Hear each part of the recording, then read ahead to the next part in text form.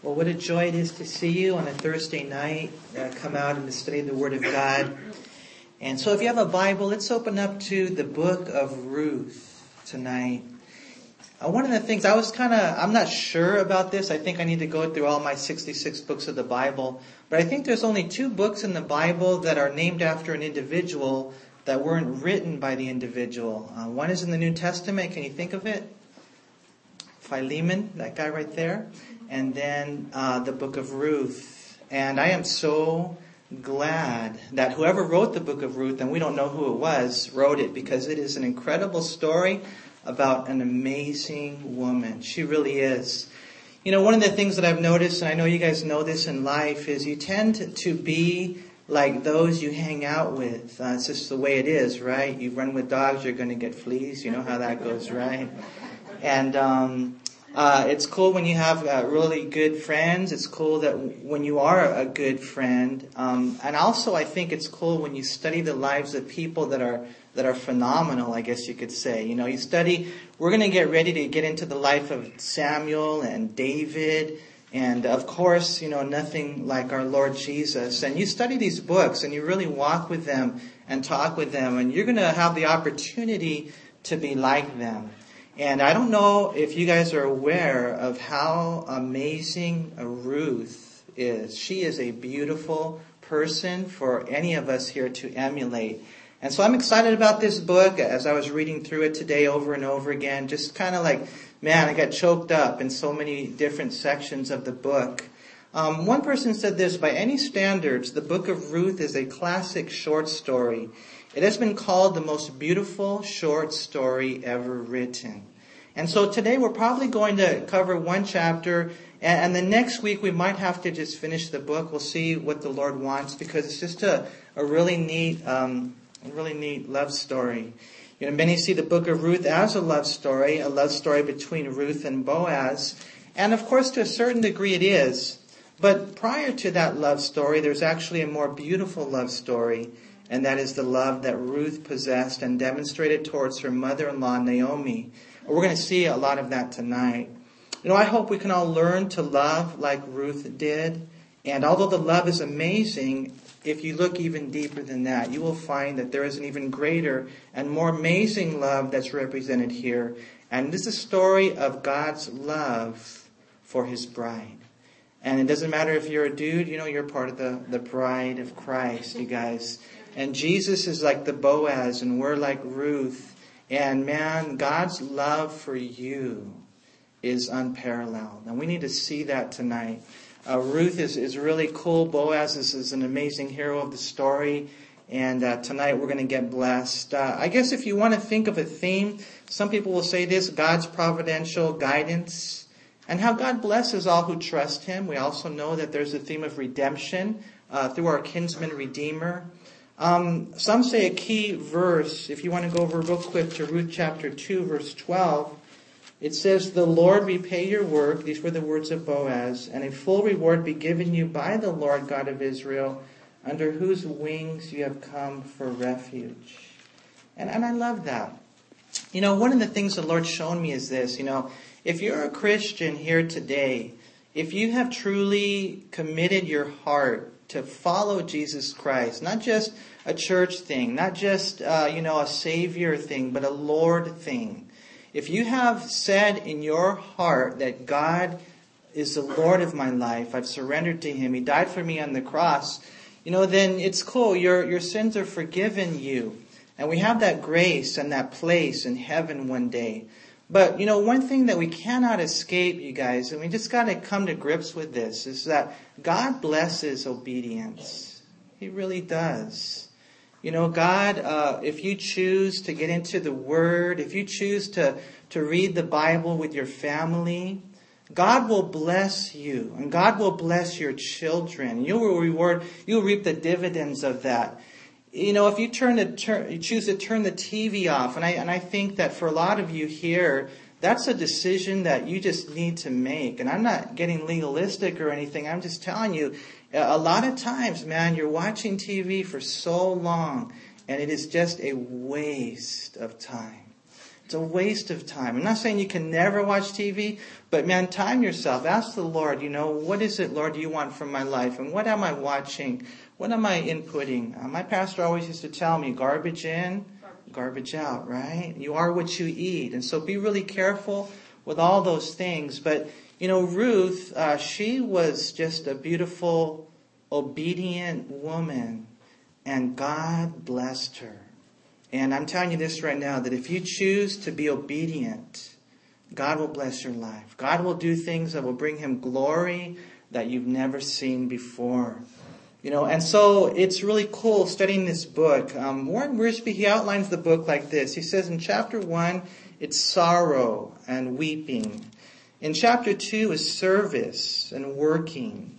In chapter 3 is submission and waiting. And then in chapter 4 is satisfaction and wedding. And that's when she gets married. And it's kind of cool when you read that. I was thinking about how many of you ladies here like a love story? You all do. Most of you do, huh? I mean, it's kind of funny. Even in the Spider-Man movie, there's a love story, huh?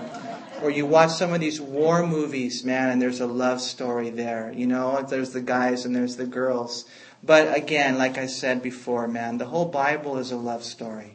It's God saying, I love you, I love you, I love you, I love you from cover to cover, and God proving his love. And I pray that we would understand that love, because it's that love that will really change us.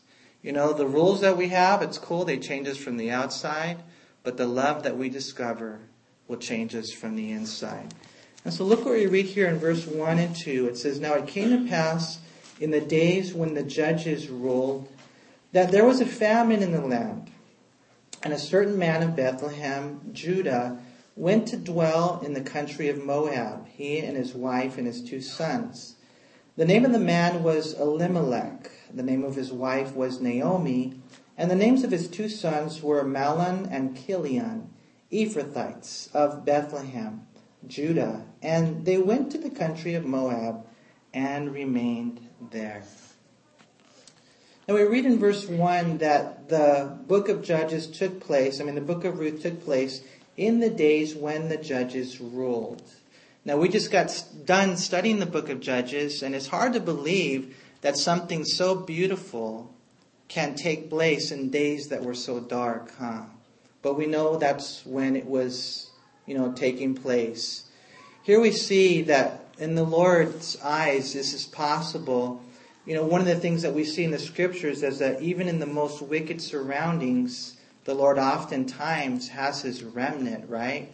Remember Elijah? You read the book of 1 Kings. He bursts onto the scene in chapter 17, and, he declared war. And, he thought he was the only faithful one left. And then the Lord revealed to him, man, you know what? I have a remnant. There's still 7,000 in this wicked place of Israel that have not bowed their knees to Baal. And so it's kind of cool. There's a remnant, and I want to encourage you, because in all reality, we're living in days when you really scrutinize things that are very wicked. Very wicked. The things that you see on TV, the movies that are out there, the music that's out there. It's just a wicked time. The education system. So many things that we see that are surrounding us. And, we need to know, though, that you and I, we can really be lights in the darkness. We are called out of the world, and we can be different than this world. And that's why it's so amazing to me, because, we've read the Bible many times, right? You guys have read it. Ruth is a beautiful woman, and she was living in some wicked times. Because it was in the days when the judges ruled. So we see when it took place. In those days, it says right here that there was a famine in the land. If you have an NLT, it says there was a severe famine. That's the way the Hebrew word describes it. And so there is a famine in the land. And what ends up happening was this guy Elimelech, he moves his family to Moab. And that would be on the other side of the Jordan River there, just a little south, probably about 50 miles from where they were living. Now, in looking at that, I know some have said this guy was off. We sometimes like to speculate as to the decision on the part of Elimelech to move his family from Israel to Moab. Some will say he was running from the situation. Some will say he probably should have never gone there. And I'll be honest with you. If I had to guess, I would say it was probably not a good move, and more than likely it was negative guidance on his part. But you got to remember that the Bible doesn't say that. In the book of Genesis chapter 45, God guided for the entire family of Israel to move to Egypt, right, during a severe famine. In Genesis chapter 12, verse 10, we know that Abram went to Egypt during a famine. In Genesis 26, Isaac went to the land of the Philistines in a famine. In 2 Kings chapter 8, verse 1, interesting, Elisha said this. He spoke to the woman whose son he had restored to life, and he said, "Arise and go, you and your household, and stay wherever you can, for the Lord has called for a famine. And furthermore, it will come upon the land for 7 years." And so, the only reason I say that, to me it's interesting when you read the Bible, that although we might assume this was a bad move on his part, we don't know for 100% sure. And part of the reason I say that is this. Because a lot of times people will look at what happened to Naomi, what happened to her. We're going to see her husband dies, her sons die. And we say it's because of, the decisions that Elimelech made. And then what they end up doing is they end up blaming everything on them. And then what ends up happening is Naomi, she falls into this self-condemnation that we need to be careful we don't put on the text. You see, the reason I think this is because we need to be careful we don't run, to conclusions. We need to make sure that the Lord teaches us in the text regarding all the tragedies of life. All I know is they went to this place when there was a famine, and then look what happens in verse 3. Then Elimelech, Naomi's husband, died, and she was left and her 2 sons. Now the Bible is silent as to how he died, and the Bible is silent as to why he died. And so we need to be careful as well, because a lot of people will say it's because he went there. You see, the bottom line is this: tragedies hit us all. Tragedies, calamities, they hit both the righteous and the unrighteous. And sometimes they hit really hard. As I was going through the text today, I was thinking, Lord, what are the things that we're really going to come away with, Lord? And for some of you here, maybe you have gone through, tragedies and calamities. Some of you here, you're going to go through things that you would have never imagined. And so one of the things I think the Lord wants to do is to encourage us through the text that in spite of all the difficulties that we will experience in this fallen world, that God is still on the throne and God has a plan. I can't imagine what it would be like to have, there you are, you're married, and who knows, maybe they were happily married, and then one day your spouse is gone. But even more happens. Look what it says in verse 4. Now they took wives of the woman of Moab. The name of the one was Orpah, and the name of the other Ruth. And they dwelt there about 10 years. And then Mahlon and Chilion also died. And so the woman survived her 2 sons and her husband. And so, imagine that, your husband dies, ladies. And then, you've got 2 sons, and then both of them die. Imagine that. Now, again, we don't know if it was right for them to move, but we do know this: it was wrong for the sons to marry Moabite women, right? We know that. Deuteronomy chapter 7, verse 3 talks about that. And so there's a couple of things that we need to be careful of in reading our text so far. Because some might say, I know the story, Manny. And in the end, Ruth, the Moabitess, is a cool gal, She's awesome. And so, I can almost hear a young person come up to me after the study and say, see, Ruth was a non-believer, and look how good she turned out to be. And we got to be careful with stuff like that. Ruth turned out to be an exception, an exceptionally virtuous woman. But it's wrong to say by experience, and that is anyone's experience, that it's okay for a believer to marry a non-believer.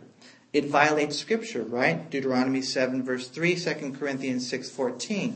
And so we got to make sure, you guys, that we never base our decisions on his or her situation.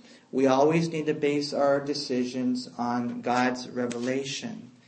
Another dangerous doctrine, however, is that in reading this right here, you might say God killed the sons because of their disobedience. But again, you guys, we need to be careful in making judgments. We need to be so careful. And I know that sometimes we get tempted, that person died and I bet God got them. I know what they did and it's judgment. And, they lost their child, or maybe it was a miscarriage. And things happen and people begin to jump to conclusions like that. Just be so careful, those dangerous doctrines, in reading this right here. We need to make sure that we know Deuteronomy 29:29. You guys know that one? Does anybody know Deuteronomy 29:29? The secret things belong to the Lord, okay? And if God is silent, let's stay silent on those things. Right now, what God is just giving us is the unfolding of the history. That in the days of Judges, there was a man, and this man, there was a famine, and if you want to, I suppose in one sense you might give him the benefit of the doubt. Maybe the Lord led him, even like the Lord led Mary, Joseph, and Jesus out of Israel into Egypt for their protection, for their, provision in a certain time. I don't know. We don't know for sure. Probably not, but we don't know. And then while they're there, the husband dies. A couple of sons get married, but then they die. And then that's the dilemma they're in. And so we get to the heart of the chapter now in verse 6. It says, "And then she arose with her daughters-in-law, that she might return from the country of Moab. For she had heard in the country of Moab that the Lord had visited his people by giving them bread. And therefore she went out from the place where she was, and her 2 daughters-in-law with her, and they went on the way to return to the land of Judah. And Naomi said to her 2 daughters-in-law, 'Go, return each to her mother's house. The Lord deal kindly with you as you have dealt with the dead and with me. The Lord grant that you may find rest, each in the house of her husband.' So she kissed them, and they lifted up their voices and wept." Here we see Naomi decided to go back to Israel. A word came to her that the Lord had visited his people. The NIV says the Lord had come to the aid of his people. Another version says the Lord had blessed his people in Judah by giving them good crops again. And so she heard it, right, through the grapevine. Now, initially, as they're leaving to go from Moab to Israel, all 3 of them are headed out, Naomi and her 2 daughters-in-law. But then, somewhere along the way, early stages, Naomi turns to her 2 daughters-in-law and tells them, "You know what? Go back. Go back to your mother's house. You've been so kind to me. You've been so kind to us. I hope the Lord deals kindly with you." We see in verse 9, notice what it says, "The Lord grant that you might find rest, each in the house of her husband." What she says right there in looking at that is that the Hebrew word, it's kind of identical. Look what it says in chapter 3. If you turn over to chapter 3, verse 1. "Then Naomi, her mother-in-law, said to her, 'My daughter, shall I not seek security for you, that it may be well with you?'" The Hebrew word is almost identical to this word translated security. And so what she was telling them basically is, you know what? Don't come with me to Israel. Stay here and get married. Find a man that can give you the security that you need as a woman. Naomi was counseling them to stay in Moab, get married, and have that type of family and husband and security. Something that undoubtedly every single woman would want, right? Again, the NLT says, "May the Lord bless you with the security of another marriage." And so, I don't know for sure, but teachers tell us that more than likely if these ladies were to go back to Israel, typically speaking, the typical Israelite wouldn't marry a Moabite. And so, she says, "You know what, stay here." And so what ends up happening in verse 10, they respond and they said to her, "Surely we will return with you to your people." But Naomi said, "Turn back, my daughters. Why will you go with me? Are there still sons in my womb that they may be your husbands?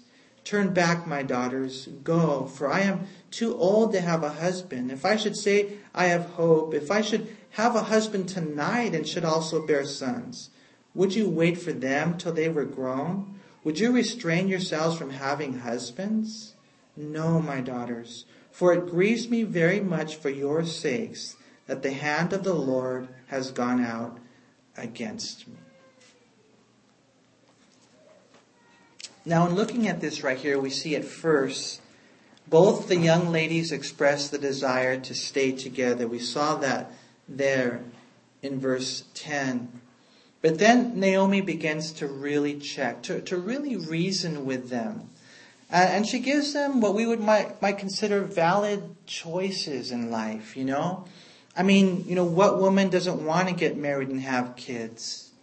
And so she begins to tell them your chances are slim. According to the Levitical law, if you read Deuteronomy 25, 5 through 10, one of the brothers of the deceased could kind of help them out and take that type of initiative to make sure that the woman would have sons. But the problem was, and Naomi expresses it here, I have no other sons. And even if I was to get married tonight, would you wait all that time for my sons to grow up? Basically, she's trying to share with them, no, you go back. No, my daughters, it grieves me very much for your sakes, she says, that the hand of the Lord has gone out against me. And when you look at this right here, I think it's a very difficult situation for Naomi. From a human perspective, we can completely understand why she thought that the hand of the Lord was against her, huh? I mean, think about it. Her husband dies. Her 2 sons die. And there she is. But the thing is, and this is one of the things that we have to come away with tonight, because I know that some of you here are going through hard times. And there's no doubt in my mind that the devil tells you that God is against you. I mean, sometimes even Christians might tell you that God is against you. And what do you do during those times? A lot of times you believe that. You forget the amazing truth that in all reality, God is not against you. That if you're a child of God, that He is for you. When we go through the difficulties of life, and I know it's tough, man, we got to make sure that we are not limited to the human perspective. We need to have God's perspective. You guys remember Genesis chapter 42, verse 36? I'm sure you don't by heart, right? But there we read the story, and it says this, "And Jacob their father said to them, 'You have bereaved me. Joseph is no more, Simeon is no more, and you want to take Benjamin? All these things are against me.'" And you guys remember the story right there? What had happened was, Jacob, man, he thought that God was against him because of all the calamities that were taking place. He had lost Joseph and Simeon, and now he was, on the brink of losing Benjamin. But, it was in that whole process of losing Joseph, of losing Simeon, and now, the requirement of Benjamin, it was in that whole process that God was working out His plan to save Israel. But here he is thinking what? All these things are against him. When God was in the middle of saving Jacob and all his family by sending Joseph to Egypt and pulling all the strings that would pull all his family to safety, Jacob thought all these things were against him, and they weren't. In all reality, they were for him. And the bottom line is, even looking at that story, if people are mean and mean bad things against you. Remember what Joseph said in Genesis 50, verse 20? He said, "As for you, you meant evil against me, but God meant it for good, in order to bring about as it is this day to save many people."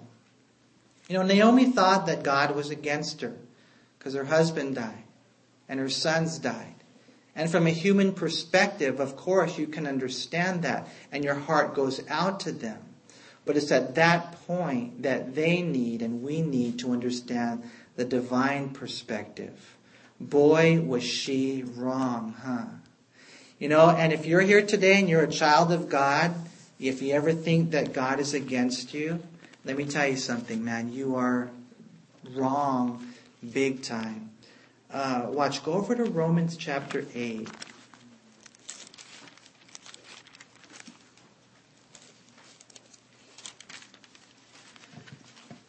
In Romans chapter 8.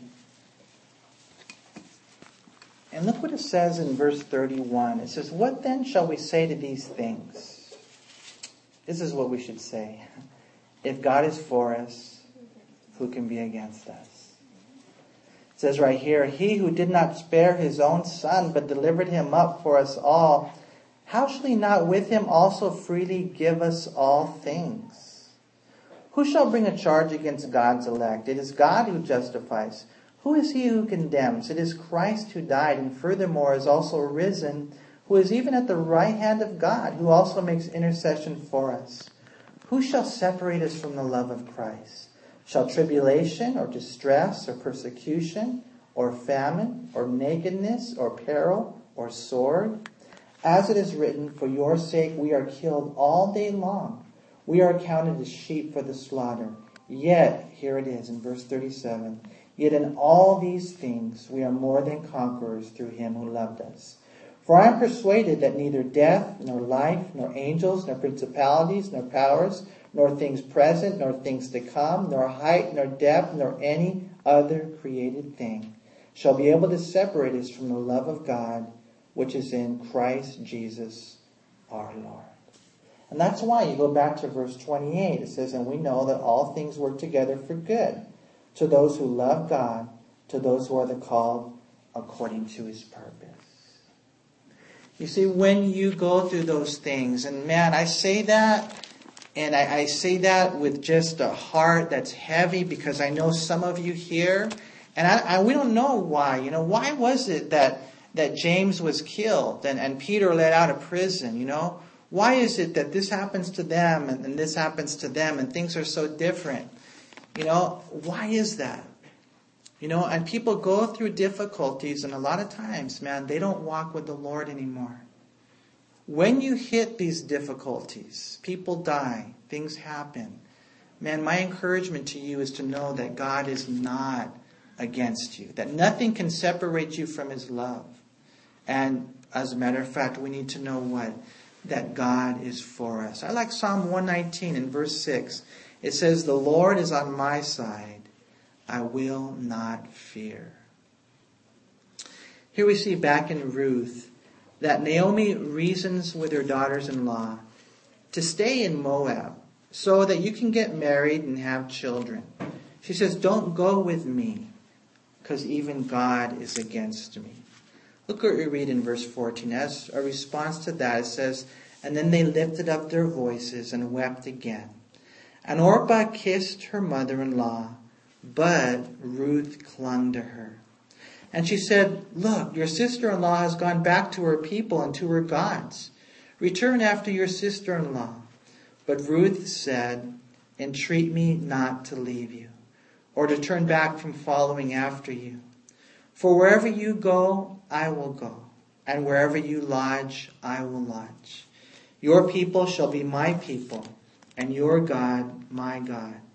Where you die, I will die, and there will I be buried. The Lord do so to me, and more also, if anything but death parts you and me.' And when she saw that she was determined to go with her, she stopped speaking to her." She's like, "I'm not going to talk to you anymore." No, I'm just joking. That's not what that means. That means she's like, "Okay, all right." And she didn't try to talk her out of it. And what we see right here is just so beautiful. These are my marriage vows right here, man. When I read this right here and I think about it. But here we see a love between Ruth, that Ruth had actually towards Naomi, that is just so amazing to me. And we see a contrast here. It's actually a common contrast in commitment. It says right here that Orpah kissed her. And a lot of people, I think that's their commitment. They'll kiss. And I guess in one sense, there's something there, but not everything. There's kind of like a lip service. It's just, it only goes so far. And, I would say that most of us here are that type of people. That this is how we are in our commitment to God. This is how we are in our commitment sometimes to each other. We just kiss each other, if I could just say it that way. And what I think God is calling me to, and I think what God's calling us to, is a deeper commitment. Like the commitment that Ruth had. Notice it says right there in verse 14 that Ruth clung to her. That Ruth clung to her.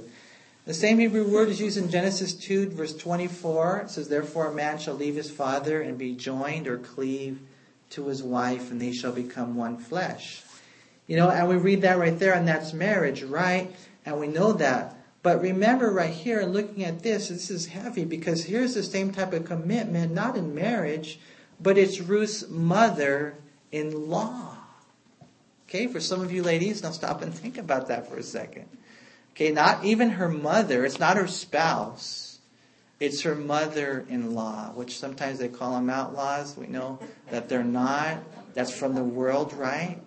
And it's a really heart check. I think for some of us here, is that the type of love that you have for your mother-in-law? I mean, we can take it, of course, into any relationship, but I think for some of you here, it's a real practical thing. It's not just a mother-in-law, though. This is Naomi, the bad luck Naomi, right? I mean, the bitter Naomi. I mean, when we look at the chapter right here, we're going to see a huge contrast between Naomi and Ruth. Some would say, in looking at Naomi, that, they might think she was godly. But you know what? I don't think so. I do not think that Naomi was a godly woman. Notice here in verse 15, it says she has no problem sending her daughter-in-laws back to their false gods. Look what she says in verse 15. Look, your sister-in-law's gone back to her people and to her gods. If she was a godly woman, why would she send them back to the god of Moab, Chemosh? There's no salvation there. When you look at Naomi, she doesn't seem to be a godly woman for a number of reasons. Warren Wiersbe says Naomi's decision was right, but her motive was wrong. She was still interested primarily in food, not in fellowship with God. She was returning to her land, but not to her Lord. Oh, there's food in Israel again. God's blessed their crops. I heard they opened a Panera or whatever it is, I'm going to go back there. And the only reason I say that is because I know that how some people's love is. That they will love you with the Ruth type of love if you've got, everything lined up. But let me tell you something, okay? Right here, right now, that is not God's love. You see?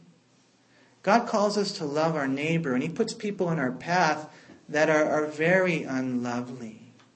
And God says, if you want to be like me, you need to love them like Ruth did. Even if it's your mother-in-law. But a lot of you here, you got issues, huh? You've got, relationships that are severed because we don't have this type of love. We don't have this type of beauty. Ruth is just a beautiful young lady that was committed to someone. Why? Because God had simply called her to be committed to her.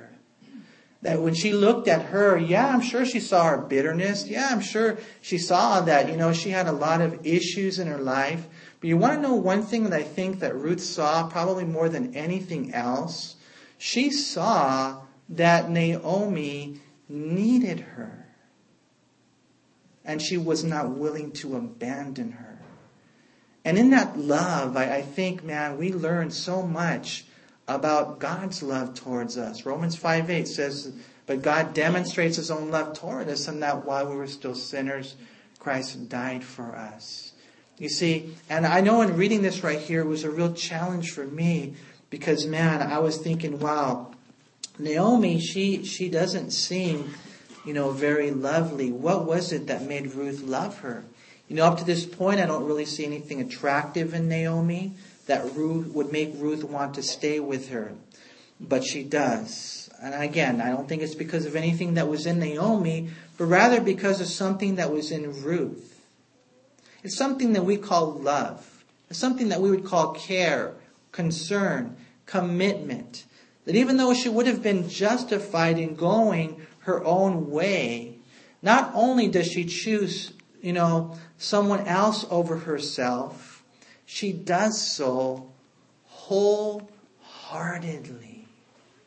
She does so with such a deep commitment that verse 16 and 17 are probably some of the greatest expressions of commitment that have ever been voiced from the lips of a human being. And they came in this whole context. And she makes it very, very clear. And she says there, basically, please stop asking me to leave you, because I will never leave you. Wherever you go, I will go. Wherever you live, I will live. I will leave my people for your people. I will leave my gods for your gods. And what we find is, man, her commitment to the Lord, I think actually, just moved her in her commitment to Naomi. She says, in essence, you're stuck with me. We're going to die together. And in those days, they would bury you in the same tomb, right? And so she says, man, we're going to be buried together. And I think that we need to learn from that, you guys. I think that there's a lot of that. Today it was kind of funny. Were you guys cold today? Or was I the only one? I was so cold. And I was Shelly made me work really hard yesterday. And I thought, I'm getting sick, man. Shelly made me work too hard yesterday. So I was in my office all day, and you can ask Henry, I had my heater on. I was so cold, I couldn't warm up.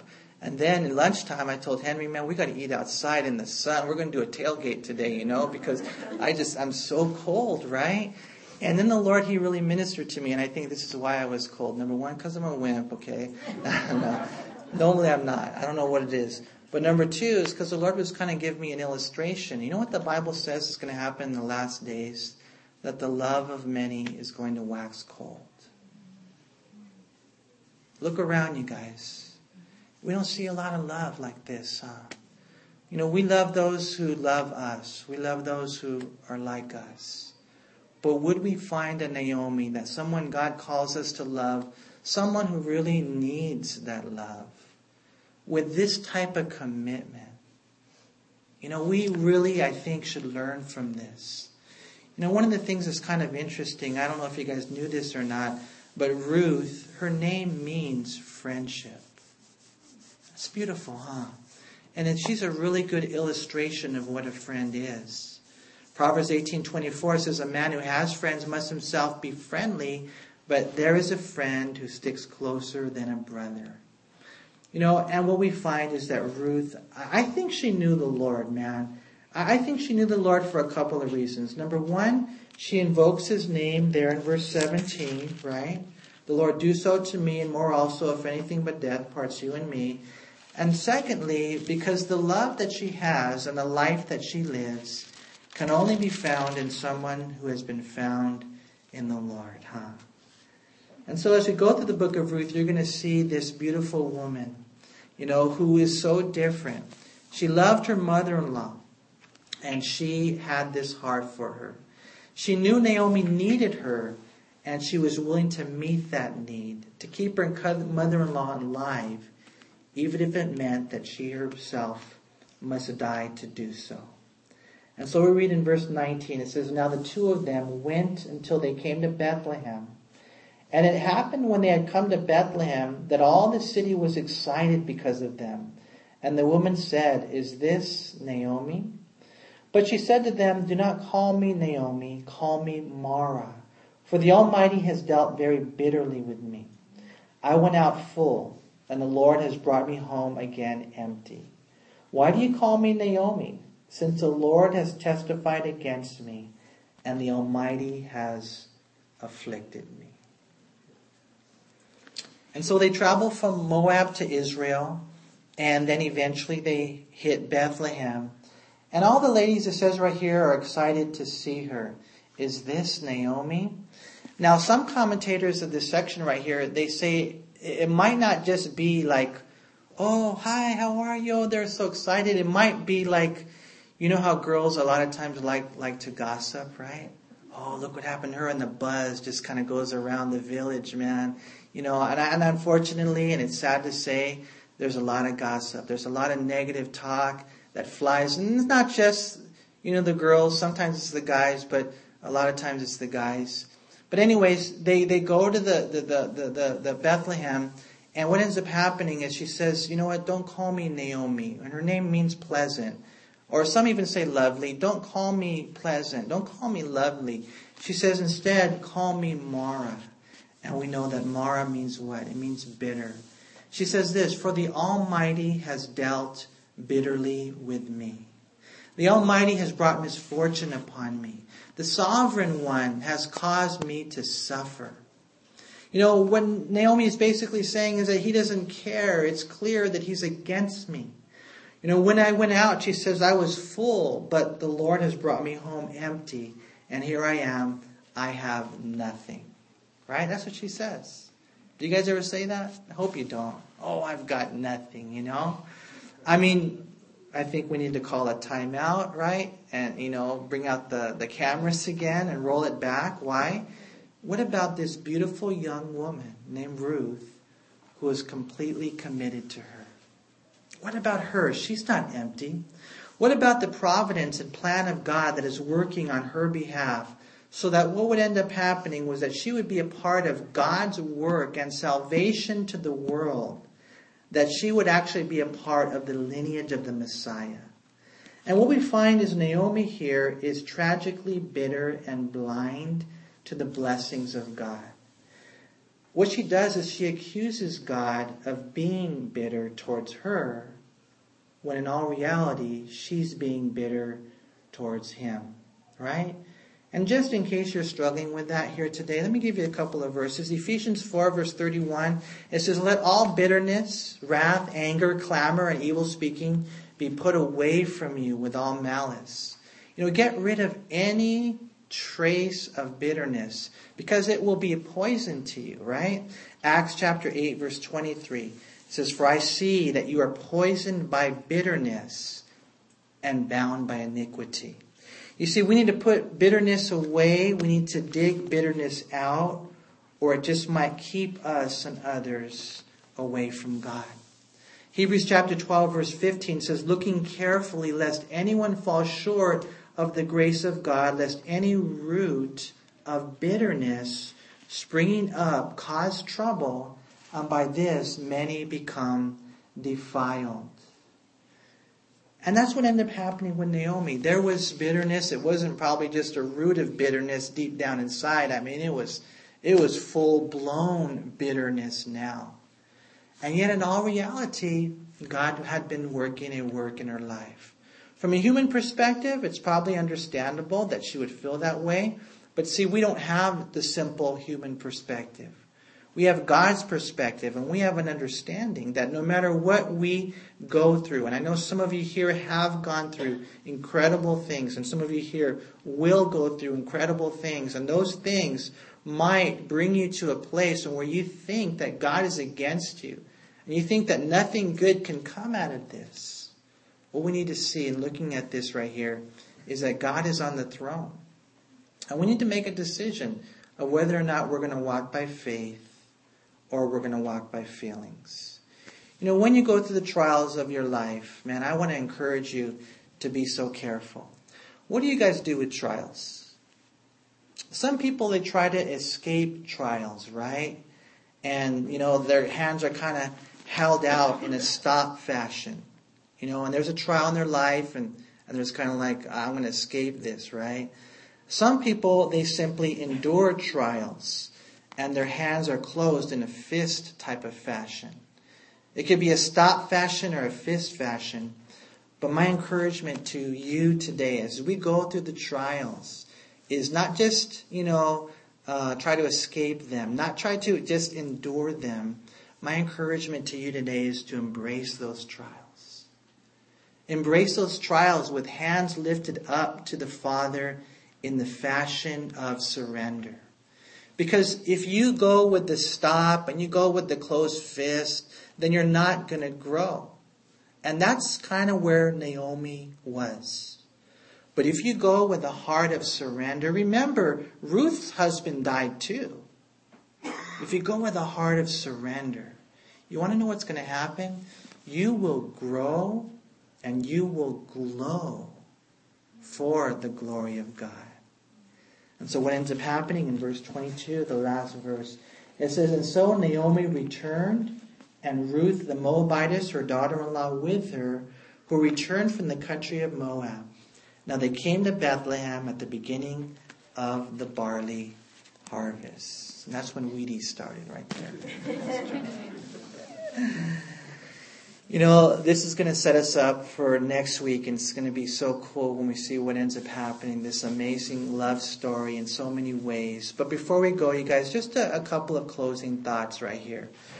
You know, in one sense, and this is where we need to kind of, I guess, make it personal, the book of Ruth, it doesn't deal with the major events or institutions in Israel's history.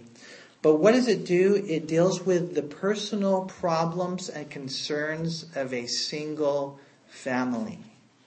You know, and every once in a while, I think we need to kind of come back to it like that. You know, that, you know, we've got this big thing going on, and you've got the church, and you've got whatever it is, the global denomination, or even the congregation. But it's kind of cool to be able to look at this and to make it very, very personal. There you are. And there you are with your family, you know, and we take these things to heart. You see, we can, we will, we should all be able to identify with these things as we go through life. And let me just close with three things. Number one, our life. Our life can be hard. And I don't know, some of you here, maybe for you it's been real easy, you know, but I think of that individual over there whose child, you know, committed suicide. I mean, how do they handle something like that? Or I think of that individual right there whose wife, you know, just left them. Or this guy over here. I mean, there's this crazy things. And so I just want to, and I know some of you here, you're not going to face anything like that, you know, and that's cool. Praise God for you. But man, what about, you know, the others that are? We got to know that our life can be hard. And then the second thing is our love can be real. You know, our love can be real. Doesn't matter if you're a Moabitess, man. It doesn't matter what your upbringing is or where you've been your whole life or how you're wired. You want to know how I know that your love can be real? Because if you give your life to Jesus Christ, then God lives in you. And when God lives in you, even though life can be hard, your love can be real. And I pray that we would know that in our study today, that our life can be hard, our love can be real, and the third thing is this, that our Lord is on the throne. Amen? Look back at chapter 1. I know a lot of you closed your Bibles already, but look at chapter 1, verse 1. It says, "Now it came to pass in the days when the judges ruled." When the judges ruled. And you looked at there and you think, wow, the judges are ruling. And maybe today you're thinking the judges are ruling. But you want to know something, man? God is overruling.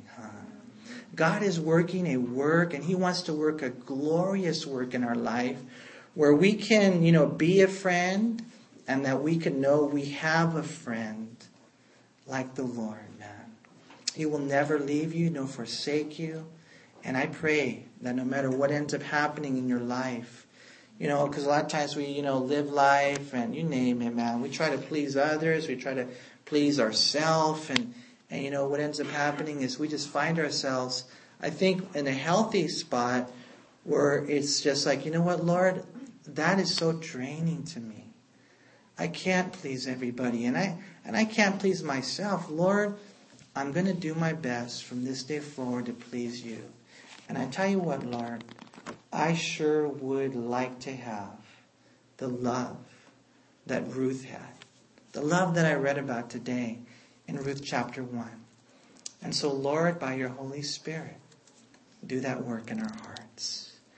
And Father, we thank you so much, Lord, for allowing us to study your word together. I pray, Lord, that we would be encouraged by these words. We would be challenged, Lord, to love our mother-in-laws, Lord, that we would make it very practical in our life. Who is it, Lord, that you want us to love? I know your word talks about to love everyone and to love our neighbor, but maybe, Lord, tonight, if we could just get personal, that your Holy Spirit is putting a finger on someone that we need to love, someone who really needs that love.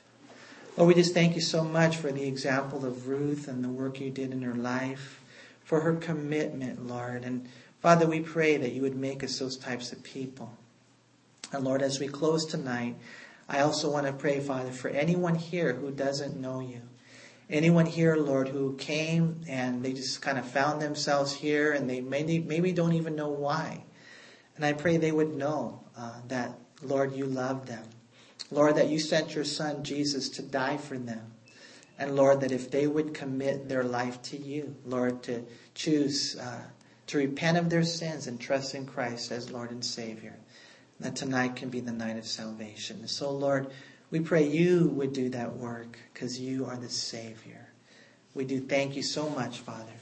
We just pray that you be with us now as we sing and as we go our way.